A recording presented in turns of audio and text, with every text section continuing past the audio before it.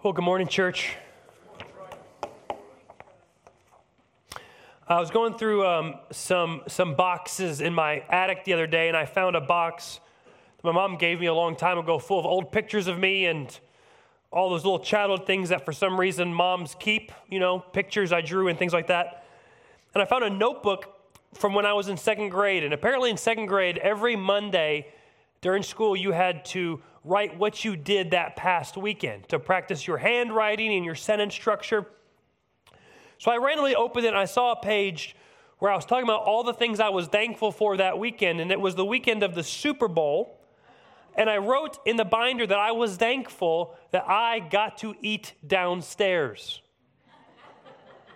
So apparently my mom was so strict about where we could eat dinner, but she allowed me to do it on Super Bowl Sunday on February 1st, 1999, that I became so excited and thankful that I actually wrote it down in my journal to share with my classmates. So I wanted to just publicly thank my mom, Jill, for that. That was really encouraging to me. But it's kind of a small thing, but I was like, man, I don't really get thankful about small things like that anymore. I wish I was sometimes more like second grade Troy. And I came across another story that made me chuckle a little bit. It's about an old Scottish pastor named Andrew White, pastored several hundred years ago, and he was always known for being a very positive, thankful preacher, and he would pray every Sunday morning before his sermon. He'd always be positive, right? And it was a really gloomy day in Scotland one day, and one of his church members said, certainly the preacher today, he's not going to be able to think of anything to thank the Lord for on this wretched Sunday. And the preacher, Andrew White, stood up there and he started praying and he said, "We thank you, O God, that it is not always like this." And I was encouraged by that. Thankfulness is important. Thankfulness is important because people who are thankful recognize that they don't deserve what they have. That we get all good and perfect things from God who is above, whether it be small things like being able to eat in the basement or big things like your salvation. All good things come from God. Today, our passage in the first chapter of 1 Corinthians begins, and the theme of thankfulness runs throughout all of it, where Paul is thankful for a local church, the church of Corinth. And I think at times we take for granted things that we get to participate in regularly. So that's even things like a church, that it can become just a routine and a rote thing for us. But I believe that this congregation, this gathering, the relationships, the people, is one of the sweetest blessings of my life, and I would imagine of one of your lives. And I want to remain as thankful to God as we can for this place. And this passage is going to show us 3 ways that we can be thankful to God for our own local church. But let's first read this passage. So please turn to 1 Corinthians 1, verses 4 to 9. It's on page 952 of those pew Bibles in front of you. Once you find that, would you please stand in reverence for the word of the Lord?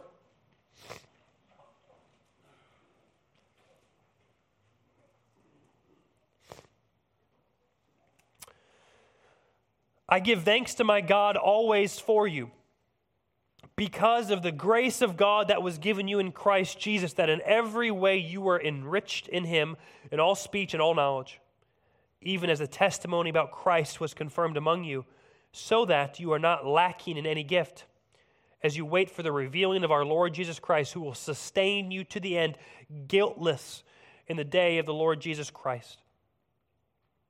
God is faithful, by whom you were called into the fellowship of his Son, Jesus Christ, our Lord. Let's pray. Father, I pray that you will help us grow in the knowledge and the grace of your Son, Jesus Christ, this morning through this passage. Spirit, help us. Amen. You may be seated. Starting next week in verse 10, we're going to start looking at some of the specific topics and issues and problems in Corinth. As we go week by week, we're going to see Paul correcting this local church from some of their behaviors. But right here again, Paul wants to make it clear that despite all of the headaches that this church causes Paul, all the ink he spills over trying to help them, he plainly says, I am thankful for you. I'm thankful for you. Verse 4 says, I give thanks to God always for you, the church, because of the grace of God that was given to you. Again, that you in verse 4 is the whole church in Corinth. Paul says, I thank God that you, church, have the grace of Jesus all over you. So each local church, each church that loves Jesus, no matter its issues or weaknesses, is a place to be thankful for, because churches are places where God gives grace upon grace. So what happens here at CVBC, what happens in our relationships, in our worship, is sacred and it's unique and it's special. And God has such a unique blessing on the local churches. So I want to look at this passage with CVBC in mind. Maybe you're visiting from out of town or you go to a different church. Hopefully you'll have your church in mind this morning, and we will walk away more thankful for the grace that is in our local church. And this is the main point of these verses here in 1 Corinthians 1. The main point is CVBC, be thankful to God, for He is rich in grace. Be thankful to God, for He is rich in grace. Now, this point is true for you as an individual. You have your own blessings. You have your family. You have your things, work and house, all of this stuff. But Paul is saying to you as the church, you as the corporate body, we have riches of grace all around us and among us. And at times we kind of come in with a consumeristic mindset even to things like church, right? We compare this building to that church building, or the ministries, or the personality of the preacher, or the type of music, and we look at some as doing better than others, and we slip into this mode of consumerism. What can I get from this church? But here Paul kind of levels the playing field and says, if you are a church of Jesus Christ, you have bundles of grace among you, so be thankful. Yeah, you might prefer this or prefer that preacher or that music or that ministry, but stop and start with the foundation that your church, because it's in Jesus, has grace all over it. Now, by grace, what we mean is the undeserved favor of God. So blessings and gifts that we don't deserve on our own, but God loves to lavish upon us, and churches have that grace. And there's three graces, three evidences of grace in our passage that we should be thankful for, that we see in local churches. And here's the first one. We should be thankful because by His grace, we have spiritual gifts. It's the first thing mentioned here of thankfulness, spiritual gifts. Look at verse 4. I give thanks to my God always for you, because of the grace of God that was given you in Christ Jesus, that in every way you are enriched in Him, in all speech and all knowledge, even as the testimony about Christ was confirmed among you, so you are not lacking in any gift as you wait for the revealing of our Lord Jesus Christ. So verse 5 says the phrase enriched in Jesus. We don't use that phrase enriched much, but that means that in Jesus, through Jesus, because of Jesus, the church is given riches.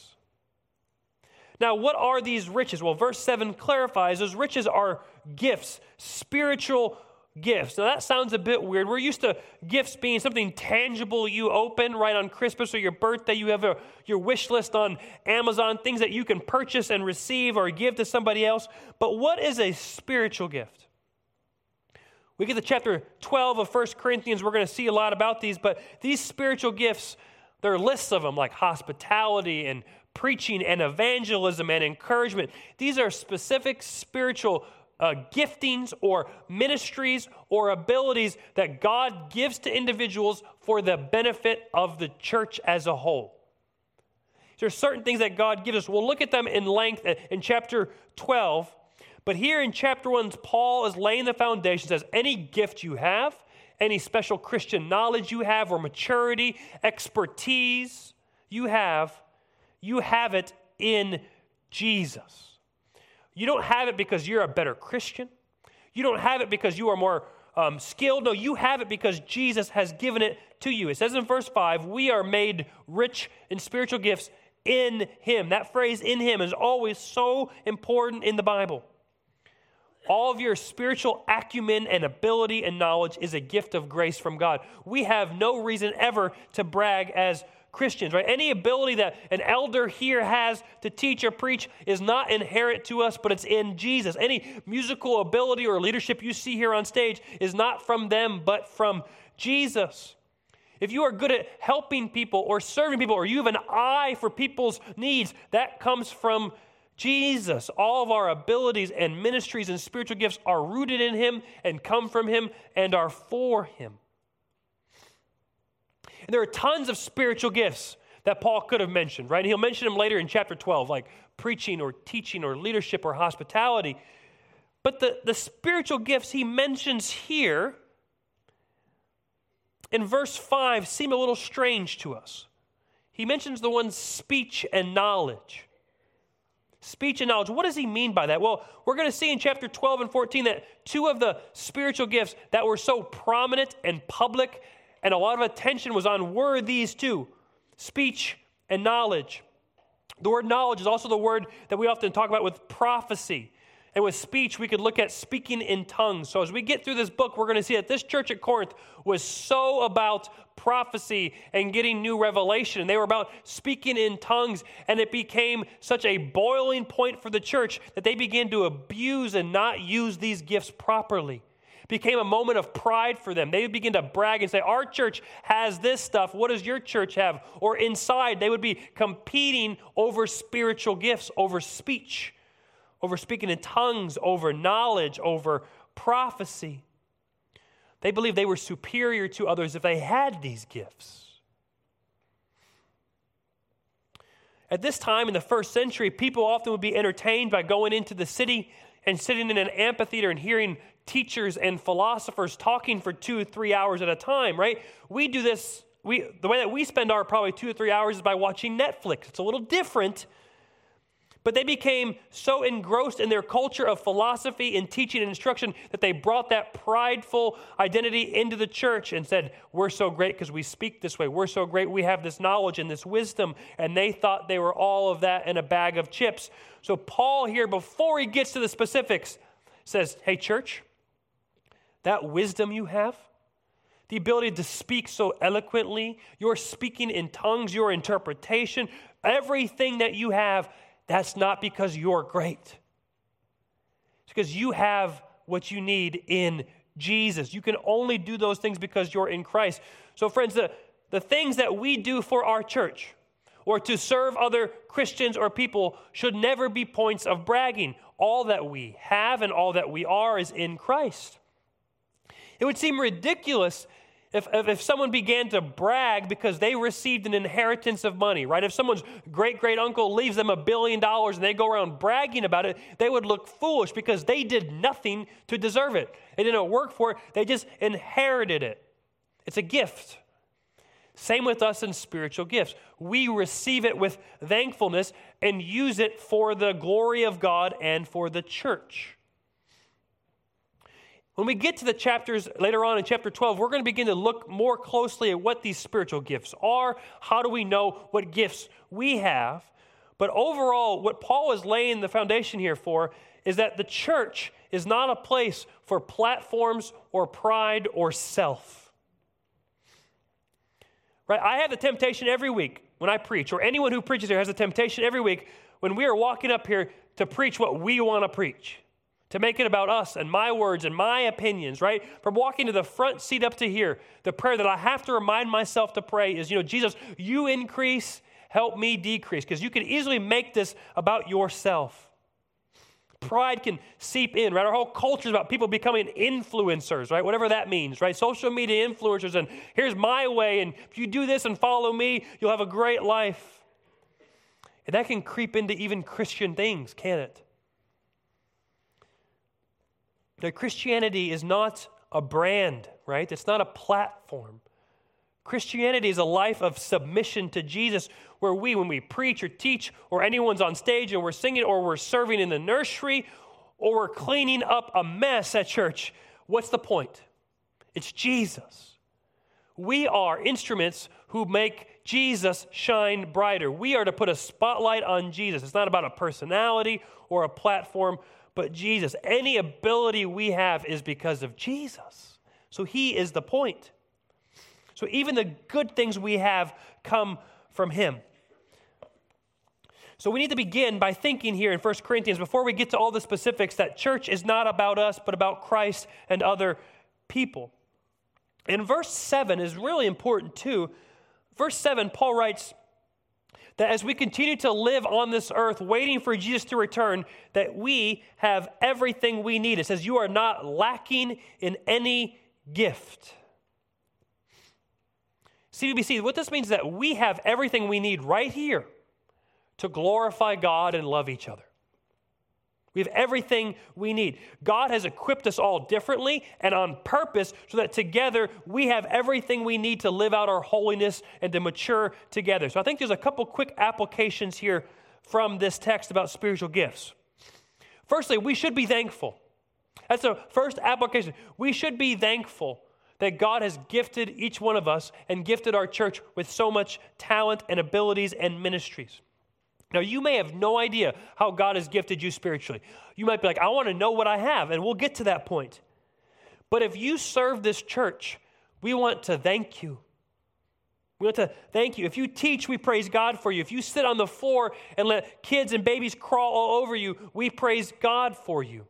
Right? If you clean nursery toys, or you unload the truck for Ruby's Pantry, or you print bulletins, or you check in on families, or you write our missionaries, or you lead small groups, or you play on the worship team, or run the slides or the soundboard, or you play with kids outside, or you make lemonade for our outdoor services.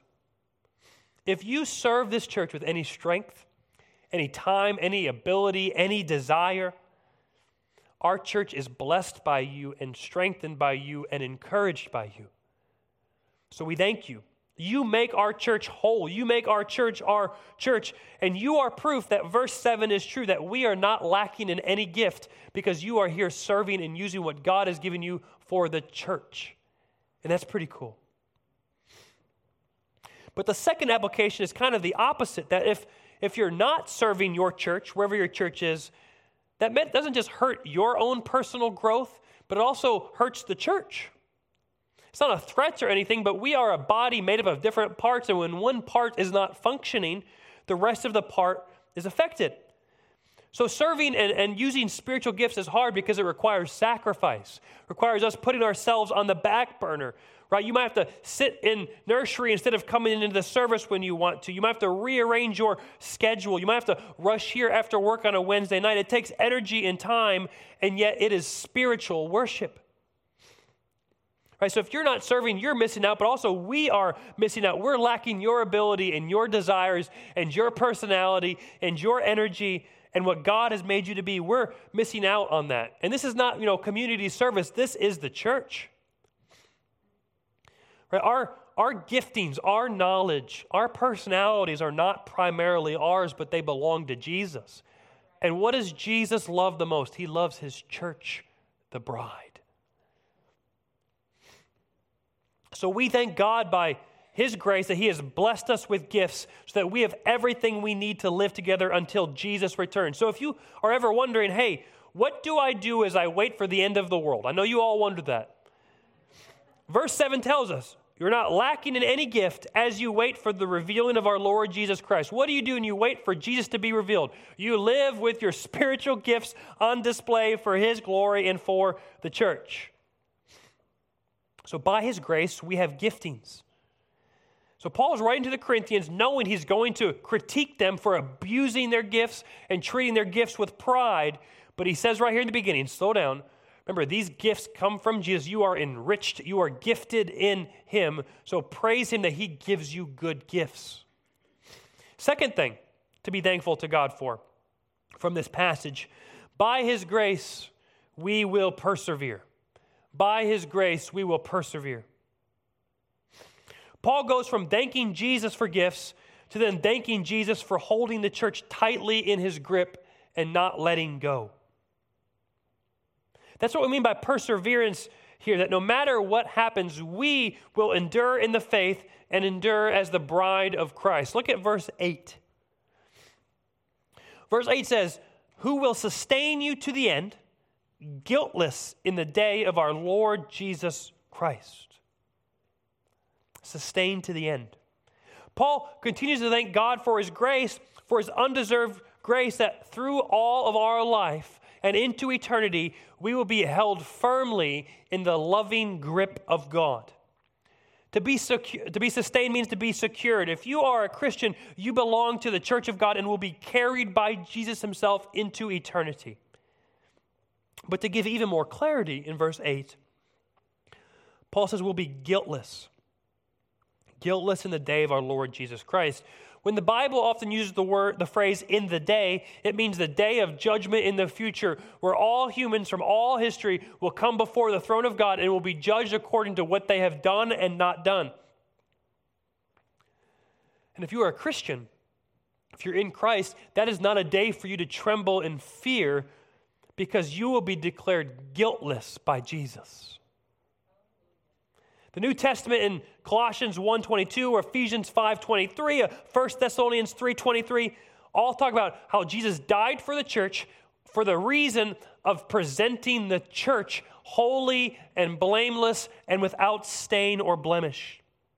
Okay, so Jesus' death on the cross for our sins, for our wickedness, for our weaknesses, accomplished his purpose that we as the church are blameless and guiltless and holy. What Jesus accomplished on the cross 2,000 years ago is what will carry the church into eternity. Jesus said in Matthew 16:18, he says, "On this rock I will build my church, and the gates of hell shall not prevail against it." Hell itself cannot take you from the hand of God. So our salvation, our hope, our eternal home will always be ours. That doesn't mean that our church or any other church will never have to close its doors. That happens, unfortunately. I pray it doesn't happen. But what that means is that we as a holy people, as the bride of Christ, will be saved forever because Jesus never goes back on his word. We have an eternal security in Christ, an identity that even Satan, the most powerful enemy, cannot touch. And Paul writes that here in the beginning because, as we're going to see, this church at Corinth was plagued by terrible sinful behaviors, division and pride, sexual immorality, a lack of love. They kind of mess with some pagan idolatry. It's a messed up church. And Paul says, despite all of your sin and your behaviors that need to be corrected, Jesus is going to present you guiltless in heaven. Paul's reminding the church that even the worst sin of the church is not as powerful as the grace of God. That church division in chapter 3 we're going to read about can't take away the grip of God on the church. That pagan idolatry in chapter 8 can't trump the grace of Jesus. That sexual sin in chapter 6 cannot remove the delight of God from the church. Church, we are in Christ and nothing can take Christ from us. We will be delivered guiltless by Jesus to God the Father. He will carry us and say, they are yours, God, blameless and righteous because they believe in me. That's what the cross and the resurrection, that's what the gospel did for us. That despite our past, despite our current sin, despite our future sin, Jesus carries us to the end if we are in Christ. That is grace. If you stop paying your bills, your utilities will be shut off, right? If you break a contract, there'll be a penalty. You'll lose out on the benefits. We understand that if we don't keep our end of the bargain in life, there will be consequences. But with Jesus, we can never lose the benefits of salvation. And we will not keep our end of the bargain. We will sin, we will fall short, and yet Jesus doesn't drop us. He doesn't find a new client. He doesn't turn to somebody else. No, we are his forever, and he delights in holding us and sustaining us even when we sin. We will persevere if we are in Christ. And I think this is so important for us to have this seep into our hearts. Because at times we might feel discouraged even as the church. Right? Whether it be our church, CVBC, or the global church. We may feel like the gospel is not reaching out to those it needs to reach out to. We might think, I wish our church would progress in this area and do better here or grow in numbers. Maybe we get discouraged by internal church conflict or problems. Right? Churches are full of real people, which means churches are full of real problems. And in these difficult, discouraging seasons, Will we fall back on the truth that Jesus will hold us and carry us even despite these obstacles? That even if we sin, even if our ministry ideas fail, even if a Christian leader who's famous turns his back on the faith, even if our evangelism doesn't convert people, guess what? Jesus will sustain his church till the end. Our salvation, our hope, our future is not dependent on how successful our church is or how moral we are, how many ministries we have, or how many people we convert in a year. Our salvation and our hope and our future is dependent on what Jesus has already done in the past. That secures our victory. And we've endured tough times in our almost 90 years of history at CVBC. Even lately, we've had tough issues, real things to work through and heal from. And yet, I thank God that in this church, there's never a doubt that Jesus is Lord and that Jesus sustains the gospel. Even when we slip up or we have conflict or we have division, Jesus carries his church to the end. It's his church and we're dependent on him. Our church will not continue because of any one of us or because of our ministries or because of our preaching or our music or anything that we do. It will persevere because we are in Jesus. No obstacles can take the delight or the love of Jesus away from his church, no matter how hard it gets. I've been to some camps and on vacations, done some high ropes courses, right? Where you get up on a platform, you climb up a ladder, you get up and you're kind of harnessed in and you're walking across a wooden beam. I know some of you really hate heights, but hang on to it for a second here. You're walking across this beam and you're kind of tiptoeing one foot in front of the other, maybe losing your balance at times, putting your arms out. Maybe there's an obstacle you have to step over, but what often happens is someone slips. Someone stumbles over the obstacle, and there you are hanging, and though maybe it's scary, guess what? There's that harness holding on to you. You might have tripped over your own feet. You might have tripped over an obstacle. You might have just lost your balance, but no matter what, that harness is going to hold you tight and secure and safe. The Christian life and being part of a church like ours is full of obstacles. It's full of troubles and difficulties and sin, and it's unfortunate, but it's true. But yet there is Jesus, like a safety harness, holding us secure from falling down. That is grace. We in ourselves cannot make the church fail. We can't make the church lose its holiness because the church belongs to Jesus. And even if we try to mess it up or it gets difficult, there is Jesus carrying us guiltless to the other side. Yes, there's times we need to do better and repent and do ministry more excellently, but also we can fall back on the grace of Jesus. Because of Jesus calling us to persevere and be sustained, that should actually free us up to boldly obey. The fact that you know that Jesus is going to carry you to eternity should unleash us to be real disciples in this world. That we should evangelize and share the gospel even when it's difficult because we know the end result is we will be carried into eternity guiltless and approved. We should give up our time and our money and our schedules to serve and obey for the kingdom of God. Why? Because Jesus will sustain us to the end, even if it gets difficult. We should feel free to live out our authentic life as a church because there is Jesus surrounding us and supporting us and protecting us, leading us to him. We cannot out-sin or mess up the grace of God. We can't fall out of the grips of Jesus. If you are in Christ, you are in Christ forever. So church, we should be thankful to this, that his love is eternal. What grace. So as this church in Corinth will hear and read of their sin and foolish behavior, yes, they're going to need to change and repent, but they're also going to find encouragement that knowing that despite that sin, Jesus still holds them tight and they will persevere to the end. Thank Jesus for this. But the third and final thing that we should be thankful for is that by his grace we have fellowship. By his grace we have fellowship. It's in verse 9. Verse 9 says this, says, God is faithful, by whom you are called into the fellowship of his Son, Jesus Christ our Lord. Man, looking back, we could have preached like 3 sermons on this one verse in verse 9, but then I think we'd still want more after that. But let me give you like the 6-minute version here. This says, Paul is thankful that our faithful God has brought us into fellowship. Now this word fellowship is a Christian word we use all the time, and maybe we don't use it 100% properly. We think it just means Christians who do stuff together, which is half true. The word fellowship actually literally means covenant participation.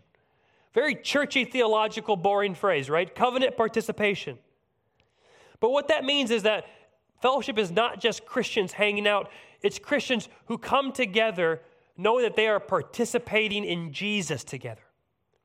So it happens on Sundays, right? When we come together to sing out to Jesus together, making Jesus the focus, that's fellowship. It happens when you go to a Christian's house and you bring Jesus to them, or you meet for coffee and bring them to the throne room of Jesus in prayer. That's fellowship. It's participating in the things of Jesus together.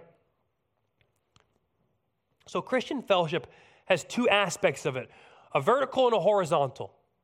Okay, when you become a Christian, you have fellowship with God. God makes a covenant, a promise to you that He won't break. He's brought you into a relationship with Him. So that's the vertical aspect. He has committed Himself to you, and He, as verse 9 says, is a faithful partner in that covenant to you. That's one of the reasons why God often uses the analogy of marriage to talk about the gospel. When we become a Christian, we join the church, become part of the church, the bride of Christ. And just how at a wedding, a husband and a wife make oaths and a covenant together, when we become a Christian, God makes a covenant with us, and He gives us His ring to show us His faithfulness. And we have fellowship and relationship and friendship with God forever because He is our faithful partner. So we have fellowship with God. We become one with God. It's vertical. But the other part is horizontal. When God saves us and He makes a covenant with us, He also saves us to covenant with other people. Now, we often say other people are the problem, right?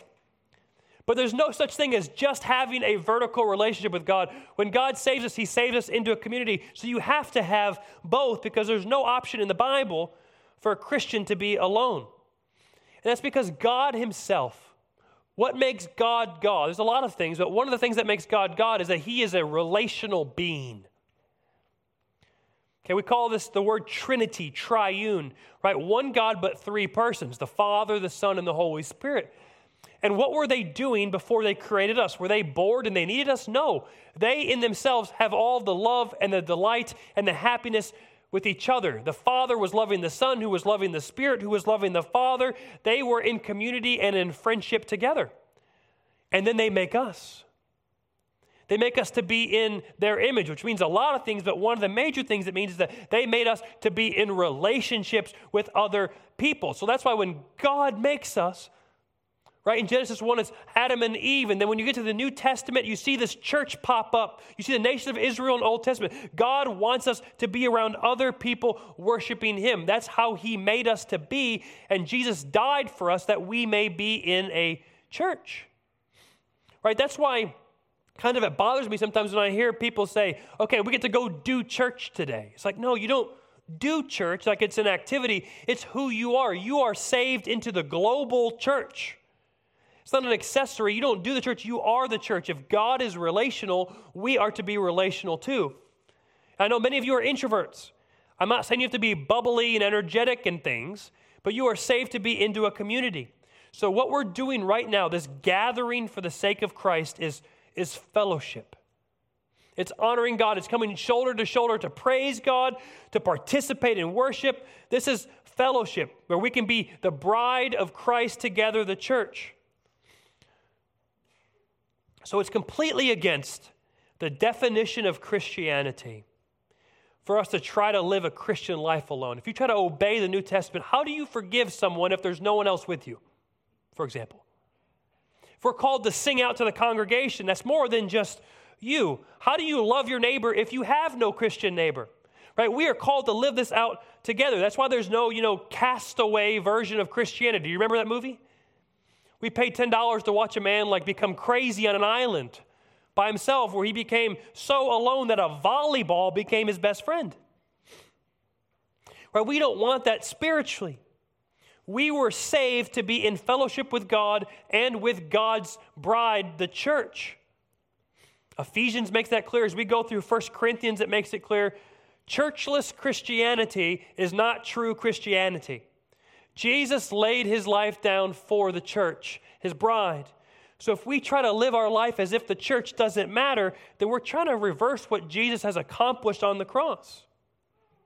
Now, this concept of fellowship, of participating with other Christians and vertically worshiping God together, it kind of goes against so much of our culture these days, I think. Because our country is so fixated on the individual, which at times makes life really convenient. The fact that you can file your own taxes on your own time, on your own computer by yourself is sometimes helpful. Right? But even when you're at home watching Netflix, you can put Netflix on one TV so you can watch what you want, and you can get the kids' account set up downstairs so you never have to watch shows together. Right? Individualism creeps into our life, and unfortunately, it's creeping more into our Christian and church lives. And I think when we think that listening to a sermon while we're driving to work is the same thing as going to church, I think we're in danger of this. Right? When we think that fishing or golfing or that hobby is our church, I think we are in danger. Because the church is what? It's a community of people who come together in a real place at a real time to look to Jesus together. And God has structured it to happen in person where we sing, we take the Lord's Supper, we have sermons, we have elders, we have deacons, we have congregation. That's what makes a church a church. And you're wondering, like, why am I saying this? You guys are here at church. Like, why am I preaching at this? Because if you're like me, there's times where you don't want to go to church, or you need the reminder about what the importance of this is, because this becomes rote or routine and a task. Because we wake up thinking, man, I don't want to go to church. I was up late last night. I've had a busy weekend. I just need some me time. And we think, okay, I don't feel like going. I'll just watch it from home today. That's fine. But what if instead of thinking that, you thought, well, what about the church that Jesus called me to? Do they want me or need me here today? And the answer is absolutely. You're part of our body. You make us whole. You make us CVBC. And it's hard to put words to. It's hard sometimes to feel. But right now, in this moment, as we gather as God's people, He is so present with us in this fellowship. So uniquely present with us. He's so for what we're doing. He loves us singing and us shaking hands. He loves us weeping and rejoicing together, sitting under the word. He is so for us. He is so happy, and He's blessing this. He's going to strengthen you. He's going to encourage you, build us up. There is something sacred going on here, and we don't want anyone missing out on this.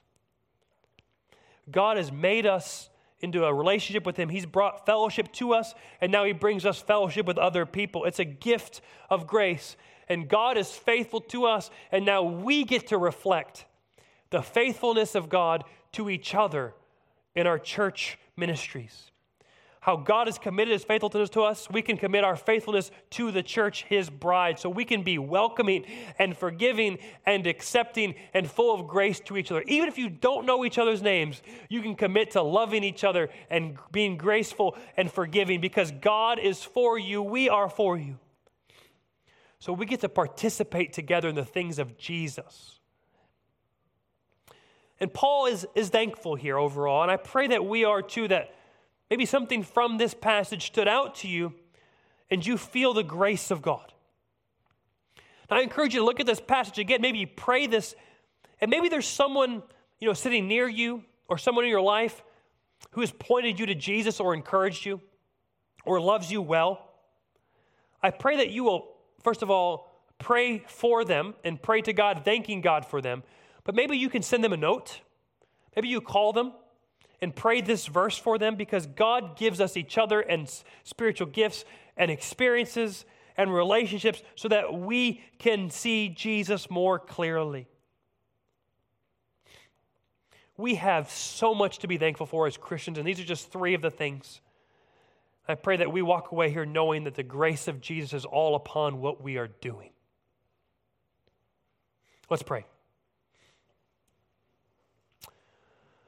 Father, we give thanks to You always because your grace was given to us in your Son, Jesus. We praise you that in your Son, Jesus, God, we have salvation, we have a relationship with you, we have fellowship, but we also have each other. And you've blessed us all differently so that we can bless you together in unison. Thank you for Jesus. Thank you for his salvation, the hope, the perseverance we have in him. And I pray that we all sense in our souls today the grace of Jesus, and that we are thankful and we rejoice. Jesus, we love you, and in your name we pray. Amen.